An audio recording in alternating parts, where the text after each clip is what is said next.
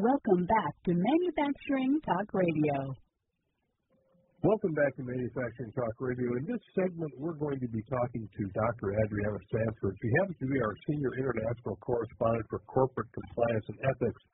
Adriana is also a professor at Arizona State University and has a wealth of knowledge in privacy and international comparative law. Adriana, welcome back to the show. Thank you. Thank you, Tim. And hello from Lou. How are you? How are you doing? Fine, thank you. Good. Well, Adriana, if you would give our listening audience kind of a general description of what's happening. I know it's in the news a lot, but I just want to make sure everybody understands what's happening between Apple and the FBI. Sure. We right now are facing a legal battle, and Apple has been asked to provide the FBI with a tool that is not currently in existence to access iPhone information. And this request has been made on more than one occasion for different investigations. There's two investigations right now that have come to the forefront. One of them involves the San Bernardino case, and the second one is a case in New York. It was a drug case where the FBI was requesting similar information.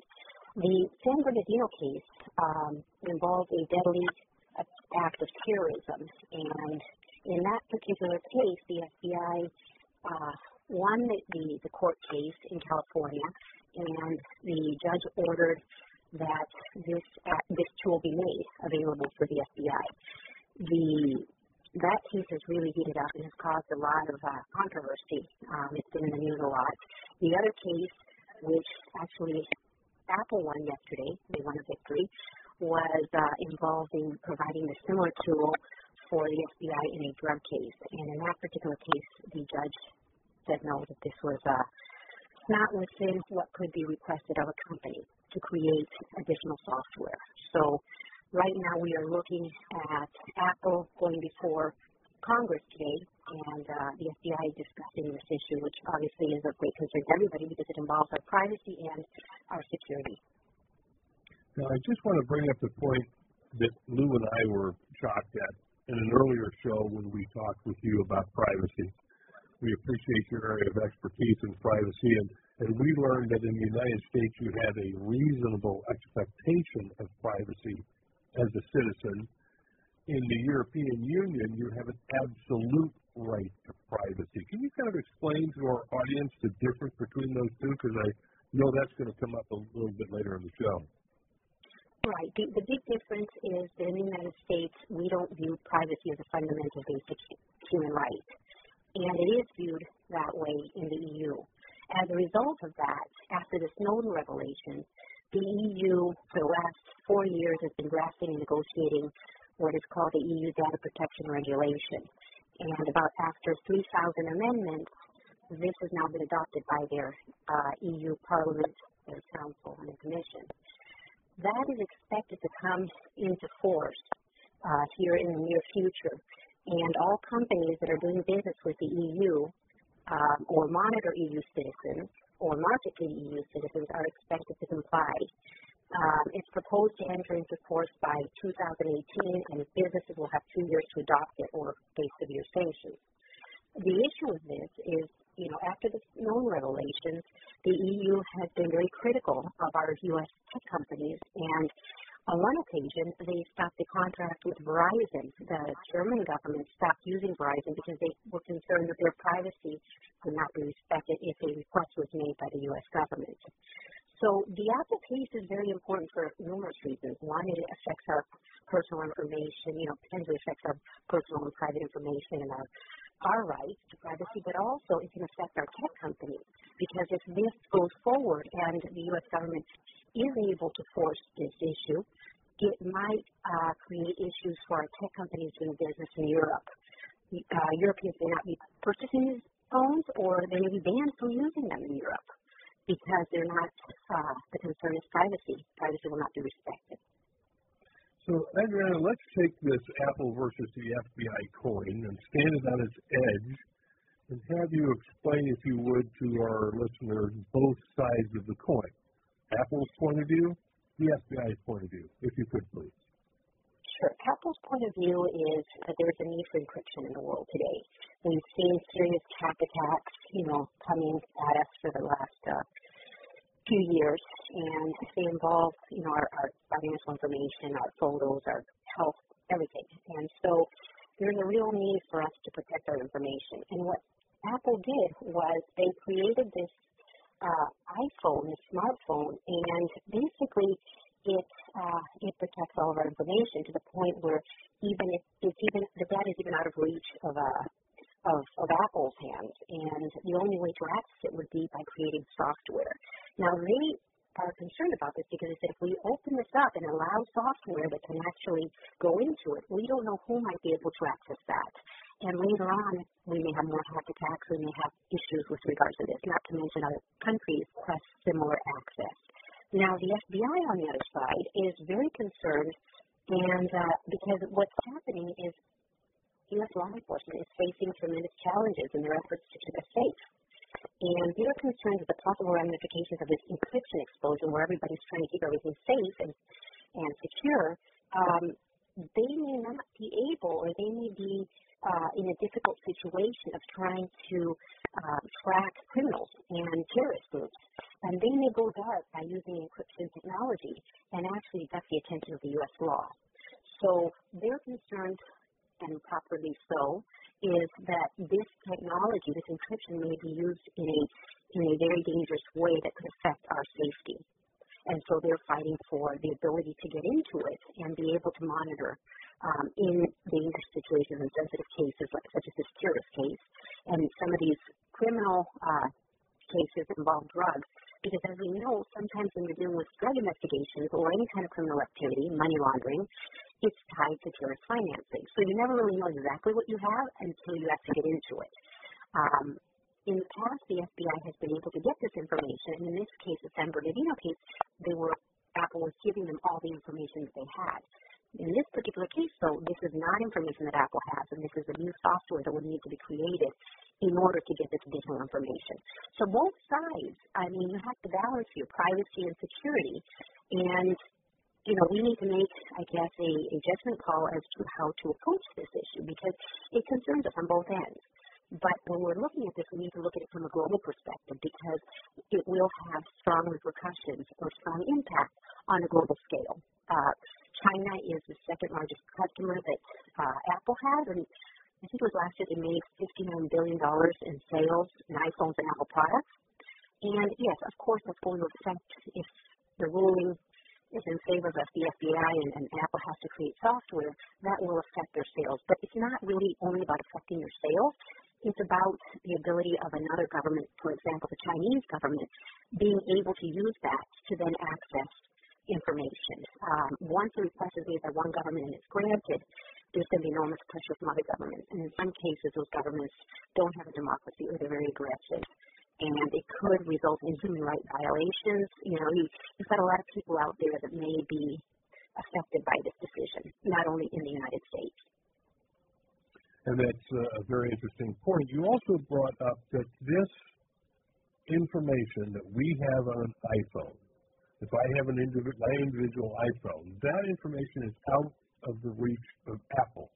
The way that Apple wrote iOS 8 is that they put their encryption software on the phone, and they themselves cannot access what's on the phone unless they break their own code. And I guess that's what they're being asked to do by the court order that the FBI secured. Is that right? That is correct. That is actually what the Apple CEO, stated in a message to their customers on February 16th. And they said even if information is we don't even have access to it. It is out of our own reach because we believe the contents of your iPhone are none of our business. So at this point, they don't have access, and in order for anyone to gain access, software will need to be created. A special tool will need to be created. Okay. And the concern is if this actually goes through, it won't just be Apple that's affected. It will be other companies that have encryption and, U.S. companies that may fall into a similar situation where the government needs to investigate and it requests something like this. So it will not only affect Apple, it could affect Google, it could affect any one of these other companies that has, this kind of encryption or impact of encryption. I'd like to ask a question regarding the data that goes from your phone into the clouds. And how is all this viewed in terms of security? If they manage to get into your phone, what about the clouds? The information is there as well. That's probably easier to get into than your phone. Well, this is the issue right now that we have had, and it's kind of like the Microsoft case. In that case, we've got the Microsoft a similar request was made to Microsoft by the U.S. government for emails. Emails were stored in Dublin. In that particular case, it's data. It's not stored here, but because the U.S. government had requested it, the court said yes, go ahead and give it to them, and Microsoft is in contempt of court. The chief legal officer and president of Microsoft, Brad Smith, responded last week to a question regarding Apple's legal case as part of the testimony before the U.S. House Judiciary Committee. And that hearing was titled International Conflicts of Laws Concerning Cross-Border Data Flow and Law Enforcement Requests. The big concern there is what Smith is saying is cases like this, like the Apple case and the Microsoft case, the Apple case we can foresee that it may result in conflicts of laws in the future, in the foreseeable future, because if we allow for this privacy, this ability to go into this phone, this may create an issue in Europe, it may create an issue in other parts of the world. So for cases like this, what the chief legal officer for Microsoft is saying is we should really have an international legal process for analyzing these cases, not a domestic, U.S. domestic process, because it involves conflicts of laws or potentially involves conflicts of laws. And we really need to be working with our allies to make sure their tech companies later on are able to do business in these other countries. Otherwise, it will affect our economy, it will affect our businesses, our executives, it will affect everyone. So we don't have that in place right now, and the laws that we have in place have not been updated. Our privacy laws, our laws regarding data protection. We have basically a patchwork since the hack attacks of different states coming up with laws to try to regulate and to try to protect our U.S. citizens. We really need to look at this more on a federal level, create some federal laws, and that's one of the reasons that Apple and Microsoft are going before Congress. Now, I know, Adriana, you mentioned that it can affect our executives. I just want you to be clear with our listening audience. In the case, for instance, of Tim Cook, the court orders Apple to create the backdoor into the iOS 8. How does that put Tim Cook in possible jeopardy? Well, what it's doing is it's really affecting his reputation. I'm listening right now to the radio, and they're talking about the fact that Cook supports terrorism. No, Cook does not support terrorism. The problem is a lot of the information that's out there is basically pinning Apple as being anti-American and really focusing on the fact that Apple is doing this for their sales and marketing. And that's not the case. In my opinion, this case is a very complex case. It's an ethical dilemma. And we need to look at it with a global perspective. I think that's what Cook is doing. I view him more as a conscientious intellectual that sees this from a global view, a global perspective, and the major repercussions it can have on our trade agreements, on our fundamental rights, and what we're trying to do to prevent hack attacks. From another perspective, we're hearing comments from the general public and people who are supposedly in the know that the information, how does it affect you? There's nothing secret about my phone, and I don't care if they go onto my phone. Meanwhile, being that our listeners are from the manufacturing world, I think that if they do have that thought, they have to think about this a little bit deeper. And that is that they have automated their manufacturing equipment to the point that they are using all types of computers, including iPads, to run their machines. And if these machines can be hacked or can be opened, we are opening ourselves to a colossal manufacturing potential collapse. What's your thought on that? Is there any reality in that thinking? Well, that's always a concern: is who can get into this who can actually get into our information once a backdoor is made. And it has been argued that it potentially could allow for an attack, a hack attack. I, like you, don't have an issue with the FBI looking at my information, especially if it's regarding, the fight against terrorism. But we are not only looking at it from, the U.S. perspective and from law enforcement, we're looking at it from a hack attack. And we're also looking at it as, what is our responsibility to the rest of the world? What about those human rights activists in other countries? What about the whistleblowers that are out there? There are people that could be in a lot of danger if their information is accessed. And that's why this has become a human rights issue as well. It's an emerging human rights issue and should be analyzed with a broader perspective than just U.S. law from that angle. From the manufacturer's angle, sure, we have concerns that this information could reach the wrong hands and could potentially create other issues.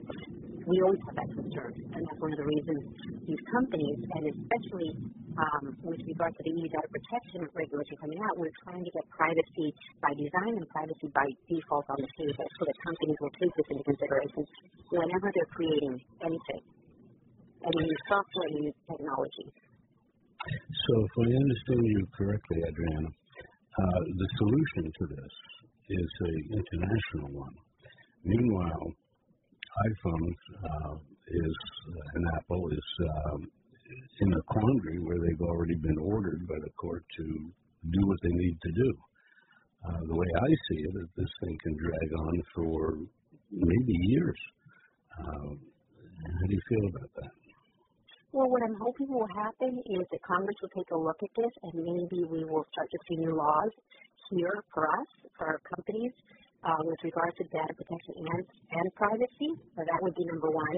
And number two, I hope in the near future, we recently saw the umbrella agreement between the EU and the U.S. where they tried to come up with an agreement until the Microsoft case is resolved, where we can actually feel comfortable. Companies can feel comfortable again in working with the EU, and the EU can feel comfortable with American companies. That's in the process. But just like we're trying to negotiate these deals with the EU, I really think we should sit down and discuss, the government should sit down the strategy that they want to adopt for combating terrorism on a global scale. And in that, we can talk about privacy and the different approaches. We can't change our approach.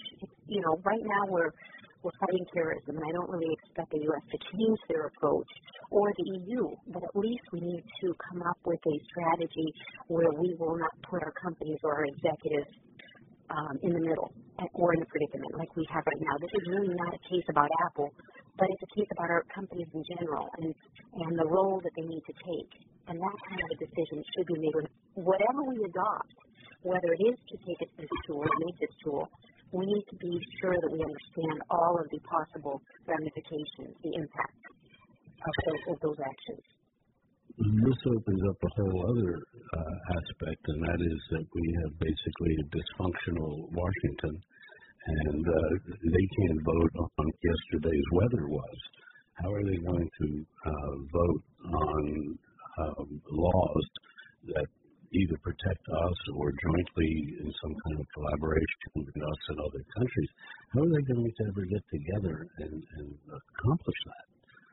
They've got, I think with the help of the private sector, I was going to say with the help of the private sector, the tech industry is really the place I think that has been pushing for this. And as the people, as the American public starts to realize the importance of this, the FBI, the DOJ already knows the importance of this information because they're the ones that are out there trying to capture, trying to go after the terrorists. So this is on the forefront. We need to do something about it now. And the question is, how do we do this in a way that will not affect the private sector, that will not affect our tech companies, and allow individuals to have privacy, but balance that against our security because obviously we value our security, and fighting terrorism is number one in everyone's book. But we want to try to save and protect the fundamental rights and the fundamental rights of other countries and individuals. Is anyone talking about a methodology that could be done quickly and efficiently?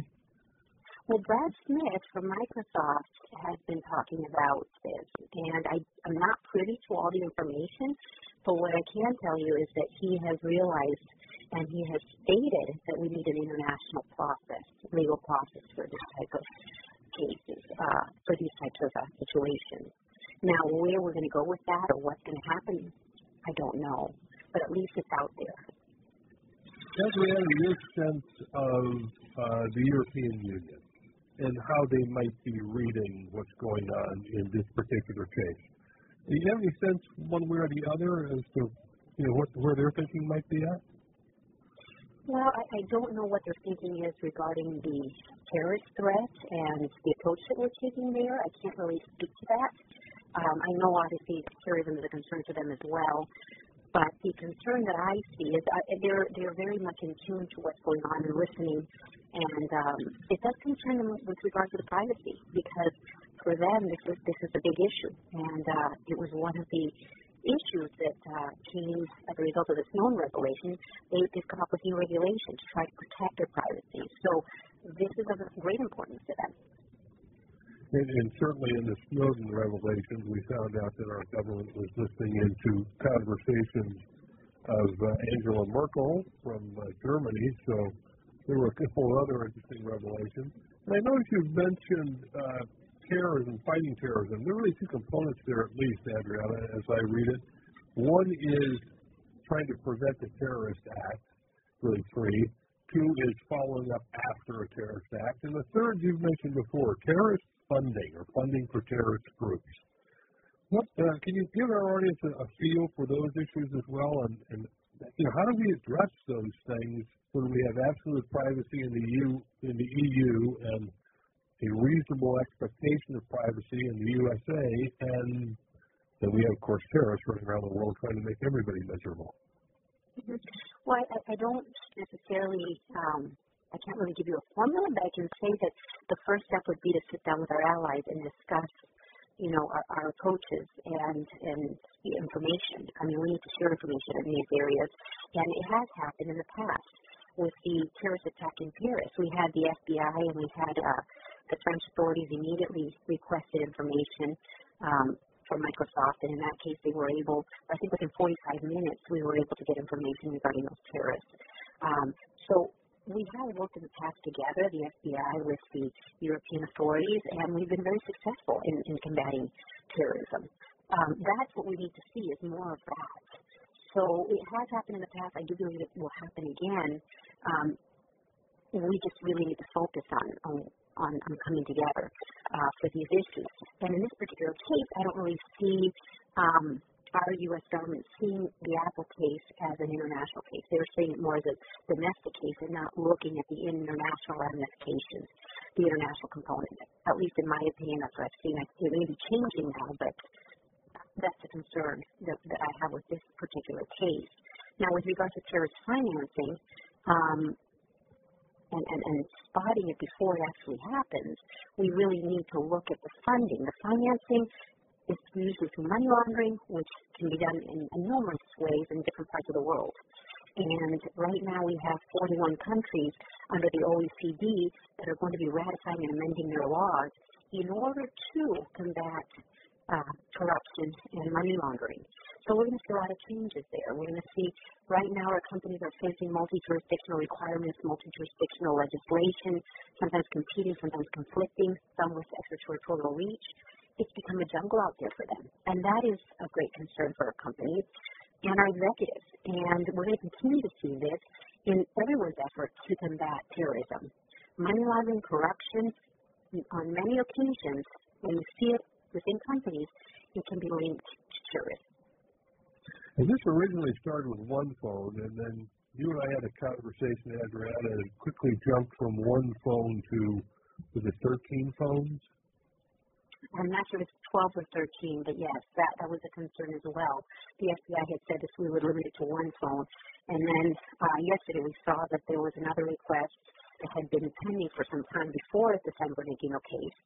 And that one was decided with regards to accessing information for the drug investigation. So there are, I believe, a total of 12 right now, and there may be others. And there may be other companies and other investigations that come in the future. So the concern is that this will open up the door for other investigations. I think that the judge on the drug case turned it down, if I'm not mistaken. Yeah, okay. That's correct. So I don't know. It was turned down yesterday. Mm-hmm. Right. Right. So in his ruling, Apple does not have to break their iOS code and create a backdoor into their encryption software. The FBI is still pressing for that. Now, there's another concern here, Adriana, and it's both a good guy, bad guy concern. If the FBI gets a backdoor, doesn't the CIA, the NSA, the ABC, the XYZ also get the same backdoor? Well, you could argue that it would be narrowly tailored to the FBI, but the concern is other agencies, other individuals, including hackers, including other governments, could also gain access or eventually gain access. Some of them legally, some of them illegally, some of them, other countries could put pressure once that is created. They could put pressure on Apple, and it would be very difficult for Apple to turn them down once this has already been created. Now, I know you asked me, and you and I had an interesting exchange before the show. What do you expect Apple might convey to Congress today? Well, I think what they're going to say, and, what I've seen Microsoft, stating on behalf of this case is that this is really a case that involves a balancing of privacy and security. And if we're going to make any kind of decision, if we're going to take any steps, we need to carefully weigh this. I mean, both issues are important, and they're complex. This is not an easy case. And we don't have the laws in place. The laws are outdated with regards to privacy, with regards to data protection, and perhaps we really need to first focus on those laws, amend those laws, and then apply those laws. Right now we're applying laws that are outdated, and that doesn't really work. It's certainly outdated when they're applying the 1789 All Writs Act. Right. Maybe you can explain to our listeners what the 1789 All Writs Act is. Well, it was interesting because when we just had Brad Smith talk about this, and there's a video out there on the internet regarding his position on this, and he said basically that for us to apply that, we are really missing out on the advancements that we've had since then. I think he brought up a typewriter, or he brought up some kind of the actual technology that we had back then, and said, we've come a long way, and really this no longer applies, and it can be very dangerous to apply it without understanding the potential for abuse of this kind of technology and how it could affect us on a global scale. So we need something a lot more detailed, a lot more complex than what we have. Yes, I think the technology in 1789 would have been the Paul Revere midnight rides trying to deliver mail, and nothing close to what we have today. Well, and you see the EU Data Protection Directive that was actually drafted in 1995. The EU decided to amend their laws because they said that those were outdated after the Snowden revelations. So even the 1995 laws are outdated. Imagine how much more concern we have regarding our laws. Clearly. Adriana, anything else you want to share with our audience before we wrap up this segment? We certainly appreciate your expertise in talking to them. Well, what I'd like to say is, we need to be careful when we're talking about companies and their executives and their approaches and why they do things. It's important to note that Apple has been collaborating and aiding the FBI in their investigations, and they do not support terrorism in any fashion, in any way. And when you listen to the media, describe what's going on. It's just, you got to be careful because not everything you hear is correct. And, you know, in this particular case, you're dealing with a very complex ethical dilemma. And you've got companies, you've got, you know, the government, everybody's trying to work through this, and we're trying to balance and protect the American public and others. So it's not one side is correct and one side is wrong. We're trying to figure out a way to tackle terrorism and at the same time not give up our privacy. Well, thank you for joining us, Adriana. We really appreciate you being on the show. Certainly you are correct that Tim Cook and his team are trying to do the best by the USA. They don't support terrorism. It's a ridiculous and embarrassing statement for someone to make. They're trying to do their very best to work within our laws and international laws. Keep in mind they sell millions of iPhones all over the world. They have to be concerned about EU laws, China laws, India laws.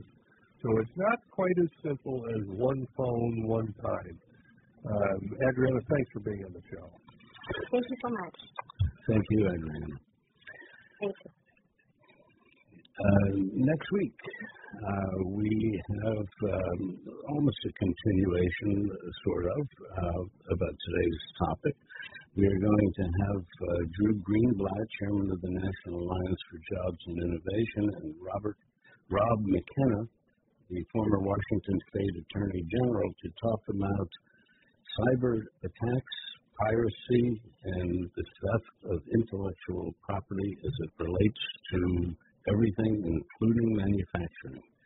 So tune into this, and Tim, I wish you a good week. And thanks, Lou. Farewell. And thank you, everyone, for listening to Manufacturing Talk Radio. See you next week. Thanks for joining us on Manufacturing Talk Radio. You can hear our next broadcast each Tuesday at 1 p.m. Eastern Standard Time at msgtalkradio.com. This podcast is a part of the C-Suite Radio Network. For more top business podcasts, visit c-suiteradio.com.